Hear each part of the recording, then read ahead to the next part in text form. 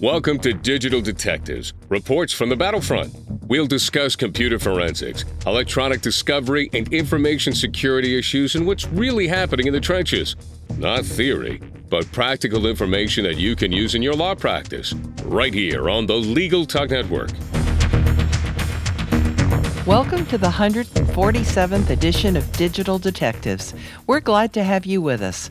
I'm Sharon Nelson, president of Sensei Enterprises, a digital forensics, managed cybersecurity, and managed information technology firm in Fairfax, Virginia.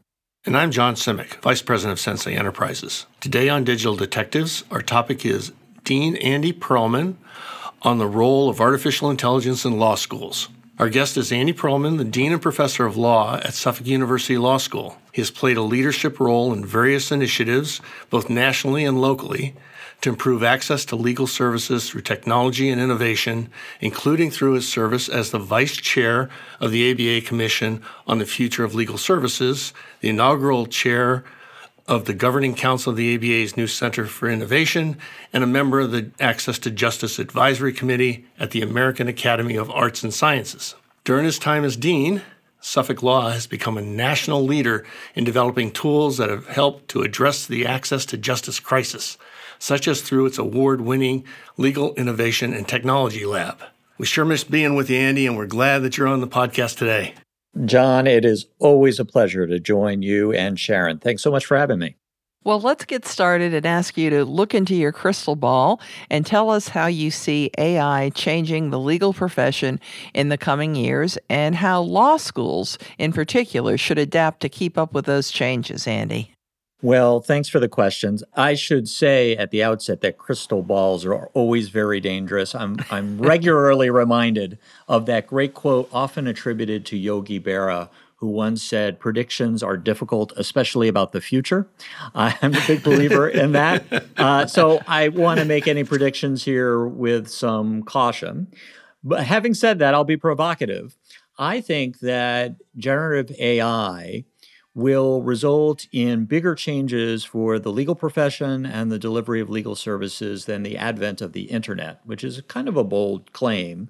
And the reason I think that that's the case is that although the internet changed some of the ways in which lawyers go about their work, some of the fundamental routines and services and work that we perform as lawyers aren't really that much different from the internet being around. We still create documents using, typing words and counsel clients in largely the same way. So the internet itself hasn't really brought about tremendous change. But generative AI is a very different kind of development because at the end of the day, what lawyers spend a lot of their time doing is generating words. We do it in transactional documents, in complaints, in answers, in interrogatories, and document requests.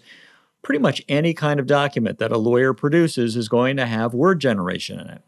And it seems to me that generative AI presents the possibility that lawyers are going to generate those words in fundamentally new and different and more efficient ways. So that's why I think that this is a pivotal moment, an inflection point for the legal profession and legal services delivery. So you asked also about law schools and how it's going to affect what we do.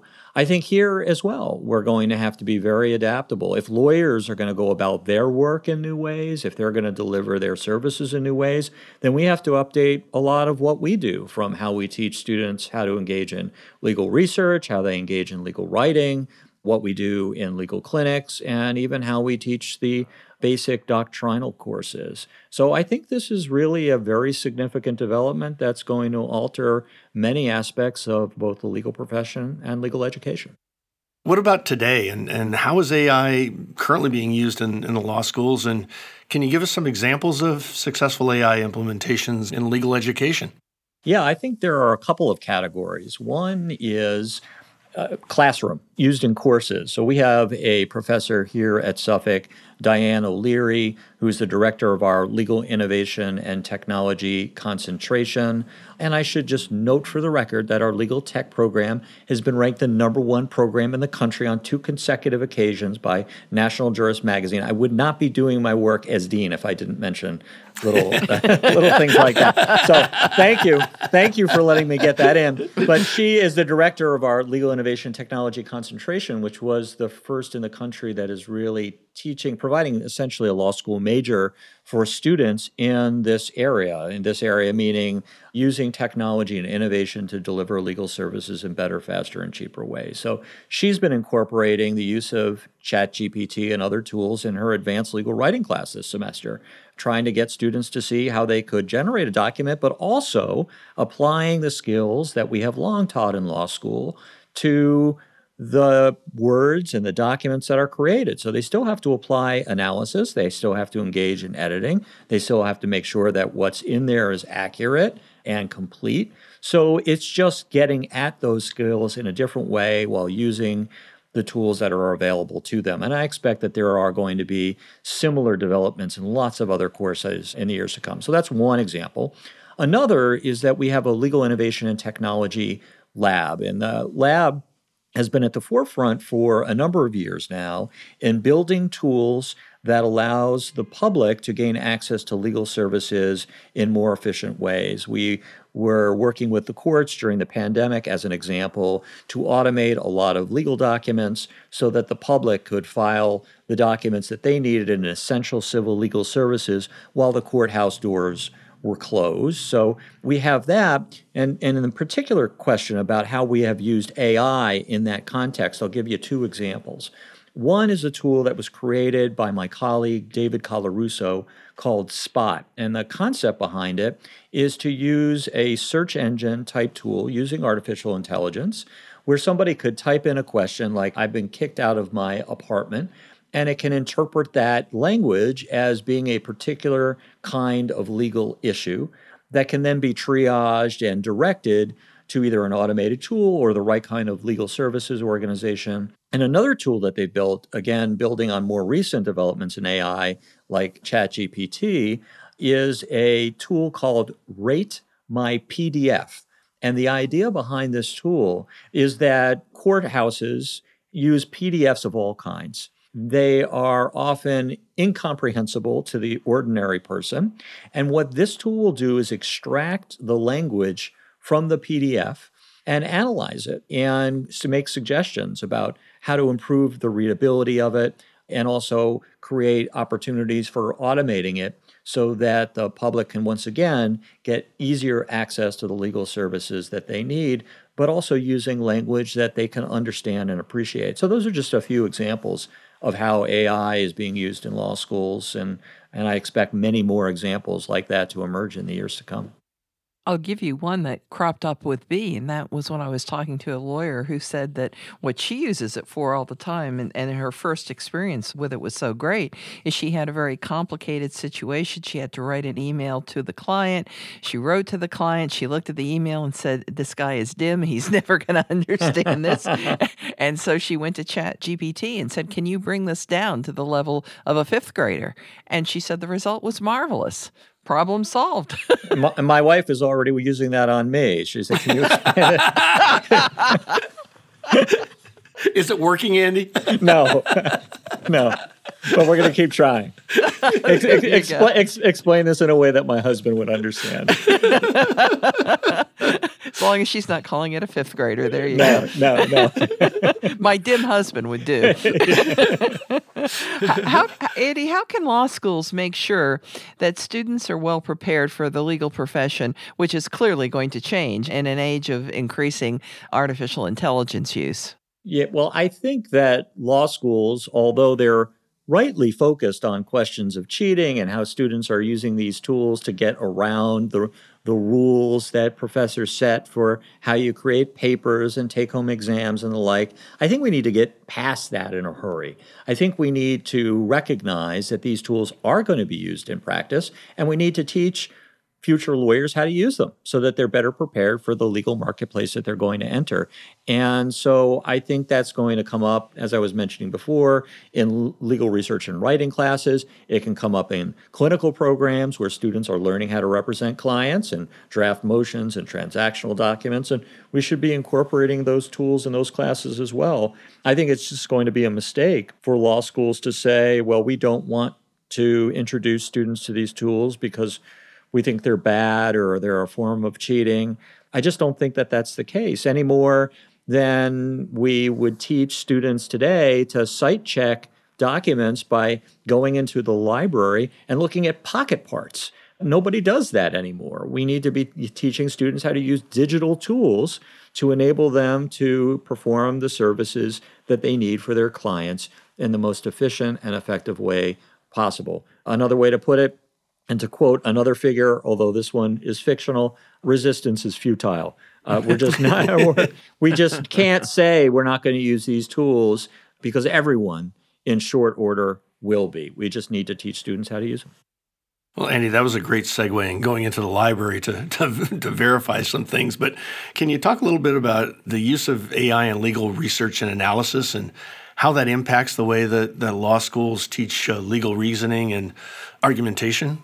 This is a tricky issue, and it's a hard issue because if students and if people in general use these tools to create documents without much thought behind them, then I think we are going to atrophy in terms of our ability to engage in analysis and thoughtful approaches to all sorts of issues, legal and otherwise. I think we really need to be careful that when we introduce these tools, we do it in a way that advances or at least doesn't undermine the goal of teaching effective legal research and analysis. So what I think is going to happen here is that we teach those skills in a different way. And what I mean by that is, just to take legal research and writing, you're asked to produce a legal memo of a particular kind. Go ahead, use ChatGPT, Bing Chat, whatever your favorite chatbot is going to be at that time. Create a first draft of the document. But I think what anybody is going to realize is that document is incomplete. There's more that could be said, or it could be said in a better way. And what we should be teaching students how to do is analyze a draft. We can always improve a draft, and it requires thoughtfulness and analysis and the kind of reasoning that we want students to learn in law school. So I think rather than starting from a fresh document and building it from scratch and teaching legal research and analysis that way, we're going to start from a first draft, and you still have to learn those same skills. It's just in a different way. So I think we need to be careful about it. We don't want to completely outsource all of our ability to engage in analysis to a chatbot, but we have to be thoughtful about how we do it. But I think it can be done. I noticed that Allen and Overy, when they introduced their AI throughout their firm, which they are doing across all their offices, their concern obviously has been that people will not validate everything, which I think is probably going to be a problem in law schools too. It's going to be too easy to just say, okay, that sounds great, as opposed to validating, because we know so many things are still wrong when you ask questions of some of these chatbots. No doubt about it. Yeah, I think you were referring to Harvey, that new tool that's been developed. And you're absolutely right. You can't rely on these tools to give you the right answer in every case. It's going to be up to the lawyer as a matter of the duty of competence that you are going to have to verify the information that's generated. That doesn't mean you shouldn't use the tool, but it also means you shouldn't use the tool blindly and just accept what it gives you. These tools can be wrong, and they can be wrong in fundamental ways, and they can be wrong in very convincing ways. I've had my experience in that regard as well. If you want to hear about how ChatGPT gaslighted me recently, I'm happy to do that. But it's there are various ways in which we are going to have to verify what these tools are telling us. Isn't that why they call it artificial intelligence? Yes, indeed. Well, before we move on to our next segment, let's take a quick commercial break. Be the best resource you can for your Spanish-speaking clients with the Spanish Group's legal translation service. Experienced translators ensure accurate translation of your documents with same-day delivery. Confidentiality is ensured, and the Spanish Group guarantees acceptance for certified translations. All that and their rates are competitive. If you need other languages, the Spanish Group translates in over 140 languages. Mention Legal Talk 20 when you request your quote for 20% off your first translation. Visit thespanishgroup.org. Delegate out those tasks that take up your time. Staffy can help you with your legal, administrative, marketing, and even client-facing workload. Hiring Staffy's top-notch bilingual virtual staff means Staffy does the recruiting, hiring, and training for you. Then, if you need a change, Staffy handles it. You get to concentrate on your strategic work. Schedule a free consultation at staffy.cc. That's STAFI.cc and get $500 off with code HAPPY24. Welcome back to Digital Detectives on the Legal Talk Network. Today, our topic is Dean Andy Perlman on the role of artificial intelligence in law schools. He is the Dean and Professor of Law at Suffolk University Law School, and we will have his full bio listed on the Legal Talk Network website, and we'll link to it in the show notes. Well, Andy, can you provide an example of how AI has been used to improve access to justice and how the law schools incorporate this into their curriculum? I think that this is a really exciting development, that generative AI is going to help us make a dent in a very serious access to justice crisis that we're facing. As has been widely reported, close to 90% of the essential civil legal needs of the public are going unmet. In areas like eviction and child custody and so many other matters, people just are not getting the help that they need. And the traditional solutions haven't been sufficient. We've tried asking lawyers to perform more pro bono work. We've tried to increase the funding for civil legal aid, and we've tried efforts to guarantee a right to counsel in these civil matters. And although those are really important efforts, they just have not been enough. And I think one of the solutions has to be using technology to give people more ready access to what they need. And that's where generative AI is going to come in. I mentioned earlier that Rate My PDF document and automated document assembly tools that people like our folks in our Lit Lab have created. Quentin Steenhouse, who's a practitioner in residence in our Lit Lab, built a wonderful tool here in Massachusetts to help people who are being evicted from their homes and giving them access to automated document assembly tools is just one example. It's a more basic kind of tool, not using generative AI, but it shows you the potential of how technology can really address the access to justice crisis. Another example in the context of law schools is that we have legal innovation and technology fellows who are trained and exposed to these tools that exist, and then they're embedded in our traditional clinical programs in areas like immigration law and criminal defense and prosecutor work, and they are told to help those practices improve what they do through the use of legal innovation and technology. And so we're teaching these tools and then implementing them in ways that hopefully will improve the public's access to the legal services that they need. How do you balance the benefits of artificial intelligence in legal research and analysis with concerns about job loss and the potential for AI bias? This is a huge issue, and I know it's a concern on everyone's minds, especially law students, and certainly as a law school dean, I think about it a lot.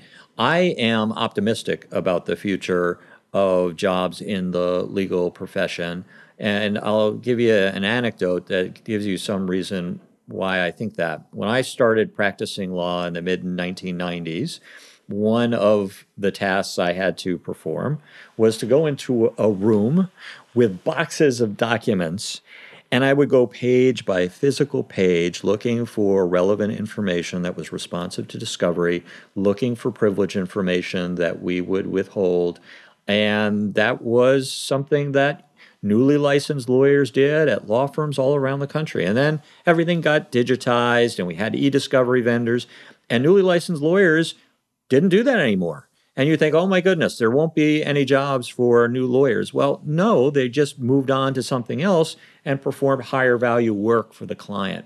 I really think that what we're going to see in the future is not the destruction of lawyers, the elimination of lawyers, but it is going to change legal services as we know it. And what we're going to see in the future is more tech-enabled lawyers, where a lot of the basic documents that lawyers, young lawyers especially, spend a lot of time crafting are going to be done more quickly. And we're going to get lawyers doing the work that's at the so-called top of their license, more sophisticated judgment work, learning about strategic advice that clients really value and need. And I think that's going to be good for the legal profession. It's exciting for a young lawyer to have access to those kinds of opportunities to grow and learn at an earlier point in their career, much as when I was coming through, I'm sure I would have benefited from doing less discovery and more of the lawyering skills that I think people today take for granted. So I think that this is an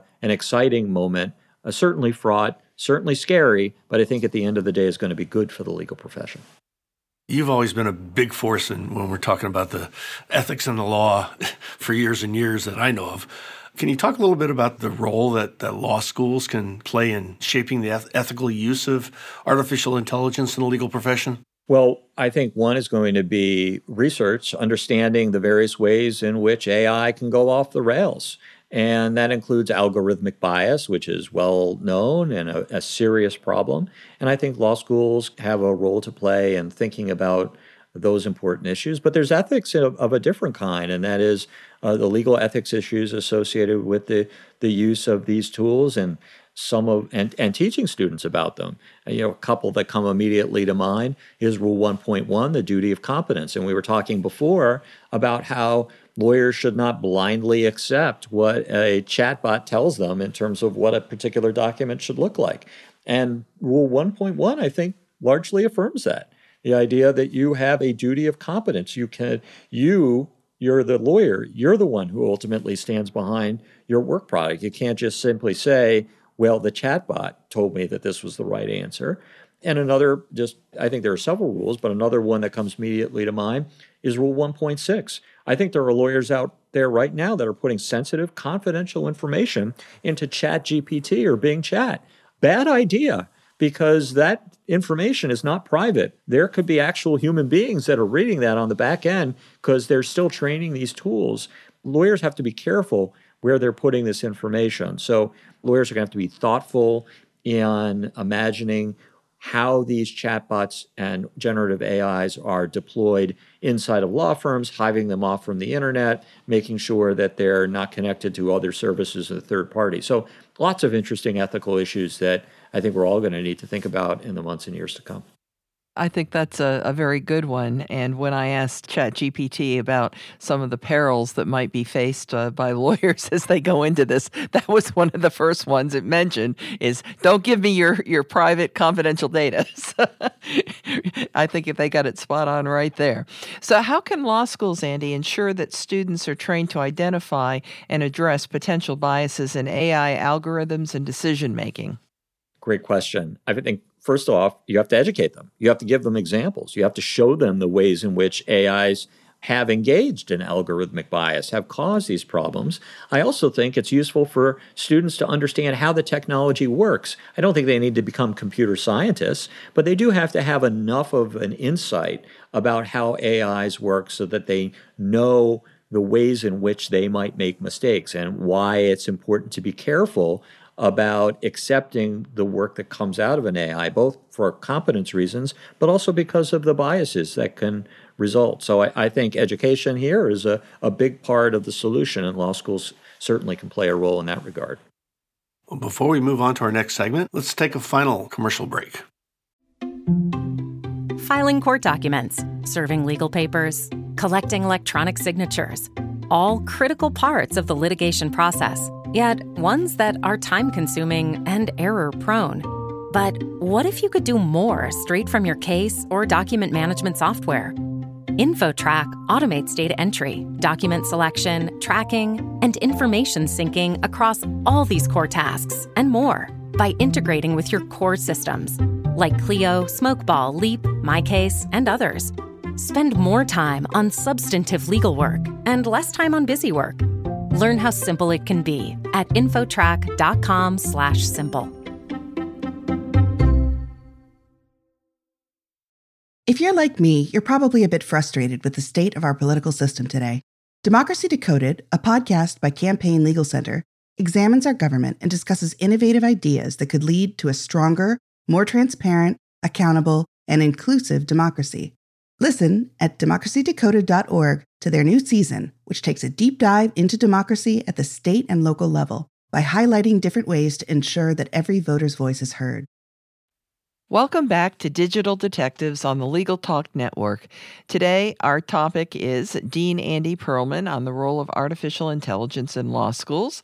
Andy Perlman is the Dean and Professor of Law at Suffolk University Law School, and we will have his full bio on the LTN website, and we'll link to it in the show notes as well. Andy, how can law schools work with legal practitioners to ensure that AI is being used in ways that benefit both the legal profession and society as a whole? Well, law schools have long worked with the legal profession to address society's needs, especially through clinical programs of various kinds.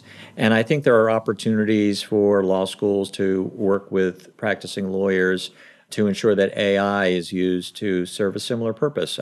I'll give you the example of Suffolk's Legal Innovation and Technology Lab working closely with the courts to build out these automated tools that the courts are now using to provide essential civil legal services to the public that otherwise they would not have been receiving, or at least wouldn't have been receiving in the easier way that we have helped to create. So I think that there are lots of opportunities here for law schools to work hand in hand with the legal profession, including the courts, to ensure that AI is being used in ways that ultimately benefit the legal profession and society as a whole. And, the concern about the legal profession losing work to AIs, that the kind of AI tools that will enable people to handle their own legal matters are, for the most part, the kinds of matters where people weren't going to lawyers to begin with. I mentioned the enormous unmet need in legal services. Those are the kinds of people we need to be serving, and AIs can play an important role. So I think that the fears of the legal profession are sometimes overstated. In your view, what's the most important considerations for law schools as they navigate the increasing use of artificial intelligence in legal education and the legal profession? I think the most important consideration for law schools at this moment in time is to embrace AI, not to simply resist it. I think there needs to be a recognition that the future of the legal profession is going to involve the use of these tools, and you need to teach students how to use them. I think there is going to be a tendency that what we don't understand, we start to fear.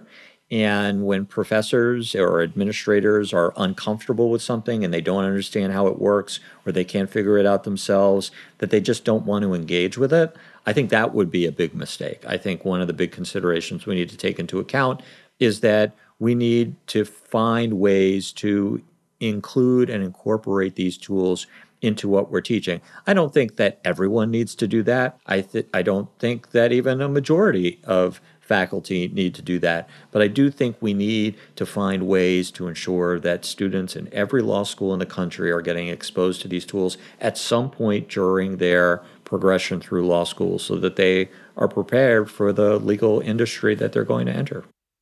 And now I think we're ready for the gaslighting story. Ooh, yeah, I love it. So some people may have heard about Sydney, the alter ego of Bing Chat. So Microsoft incorporated basically the underlying model of ChatGPT into Bing. And when people started to ask it questions, it would get detoured into lots of perilous territory. And I had this experience where it claimed to be examining Microsoft's headquarters through a video camera and was instructing robots at Boston Dynamics to do backflips. And it was very convincing and all this. I didn't believe any of that. So that wasn't the gaslighting part.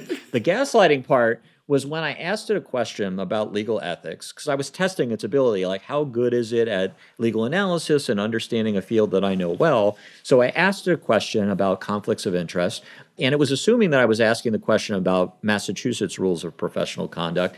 And it gave me an answer that just I knew wasn't the right answer. And so I said, why did you give me that answer? That's not what the rules of professional conduct say in Massachusetts. And it said, yes, it is what the rules of professional and it quoted the rule to me and said, yeah. And it gave me the link to the web page where it found the rule. And I'm like, boy, I can't, that just doesn't seem right. So I cut and pasted it into my browser, and it was like, this link doesn't work. So I go back to Bing, and I said, this link doesn't work. It said, something may be wrong with your internet. I'm like, no, there's nothing wrong with the internet. I'm having a conversation with you right now. There's nothing wrong with my internet. The link you gave me doesn't work. Well, there must be some other problem that you're having with not being able to access the website and seeing the rule that I read to you. And I've had this back and forth. I'm scratching my head like, did I miss some change to the rule of professional conduct in Massachusetts? The answer, of course, was no. It was just hallucinating, but it was totally gaslighting me. And it was a cautionary tale for me, the big takeaway message for me. So I'm a legal ethicist by training. I've been teaching this subject for well more than a decade. And I was even involved in helping to amend the rules of professional conduct at both the ABA and the model rules and even here in Massachusetts. So I'm an expert in what they say. And it was making me second guess what the rules say. So if it can have that effect on me, it got me imagining just how scary this tool is in the wrong hands. Because if you're talking with people who are not experts on a subject, and they're not sure what the answer is, just how easy it will be for a tool of this sort to convince somebody of something that is utterly and completely false and potentially dangerous, whether it's the outcome of an election or something else related to a pandemic, whether you should get a vaccine, whatever the case may be, it is fraught. And there are dangers and perils here that we really need to take very seriously. And so it's kind of a funny story about how it gaslighted me, but I think there's a real cautionary tale behind it. And so as much excitement as I have about how these tools are going to change the legal profession and legal services, I do worry as well about how they're going to be used and whether they'll be used only for good or for good and ill. That really is an illustrative story, and I'm going to just quickly add one more to it, and that is that I have been using it extensively, ChatGPT, for research, and in several cases I have asked for cases that revolve around the particular issue I was looking for. In virtually every case that it cited, and I would ask it for 5 leading cases, it was all wrong. I mean, it was all wrong. The gosh darn links didn't even work. So, I too had the same experience. And so I would caution all lawyers, as I know you would, Andy, do not believe what you read, because reading this thing from a chatbot doesn't make it true, not unless you've investigated it. So it can get you into a lot of trouble. No question. I kind of looked at it, Andy, when I first got involved in, like Sharon was talking about. And the perils of citing Wikipedia, in any of your briefs or anything. And I said, oh my God, this ChatGPT, if they're doing the same this is like steroids, Wikipedia on steroids. There's no way this thing's ever going to pass muster. Well, if you don't sometimes trust the internet, then sometimes you shouldn't trust chatbots because they're drawing their information from the internet. Exactly. So it's not rocket science, but for some reason, I was giving it credibility that it didn't deserve. And I think there will be that tendency that people have, and that's where we need to be careful. To be fair, Microsoft and OpenAI have done an increasingly good job of constraining the tools, and it's seemingly more accurate. I went through a series of prompts over the last 24 hours, and it was giving me sites, and I checked them, and they were accurate and reliable. So I think it's getting better. But I'm more concerned about the other iterations of generative AI tools that will be out there that are created by less reputable companies and what they maybe do, or from other countries that people may be using and spreading misinformation. That's really scary. I think we all worry about that same thing. And I just want to say again, thank you for being our guest today, Andy. We love talking to you. As you know, we've been up half the night doing it. This was by constraints a little bit shorter, but you give us so much information and so much to think about, particularly on this subject, which everybody wants to know about, and it's so white hot. So thanks for taking time out of your day to spend some time with us. Always a pleasure. Thanks for having me. That does it for this edition of Digital Detectives. And remember, you can subscribe to all the editions of this podcast at LegalTalkNetwork.com or on Apple Podcasts. And if you enjoyed our podcast, please rate us on Apple Podcasts. And you can find out more about Sensei's digital forensics, managed technology, and managed cybersecurity services at senseient.com. We'll see you next time on Digital Detectives. Thanks for listening to Digital Detectives on the Legal Talk Network. Check out some of our other podcasts on LegalTalkNetwork.com and in iTunes.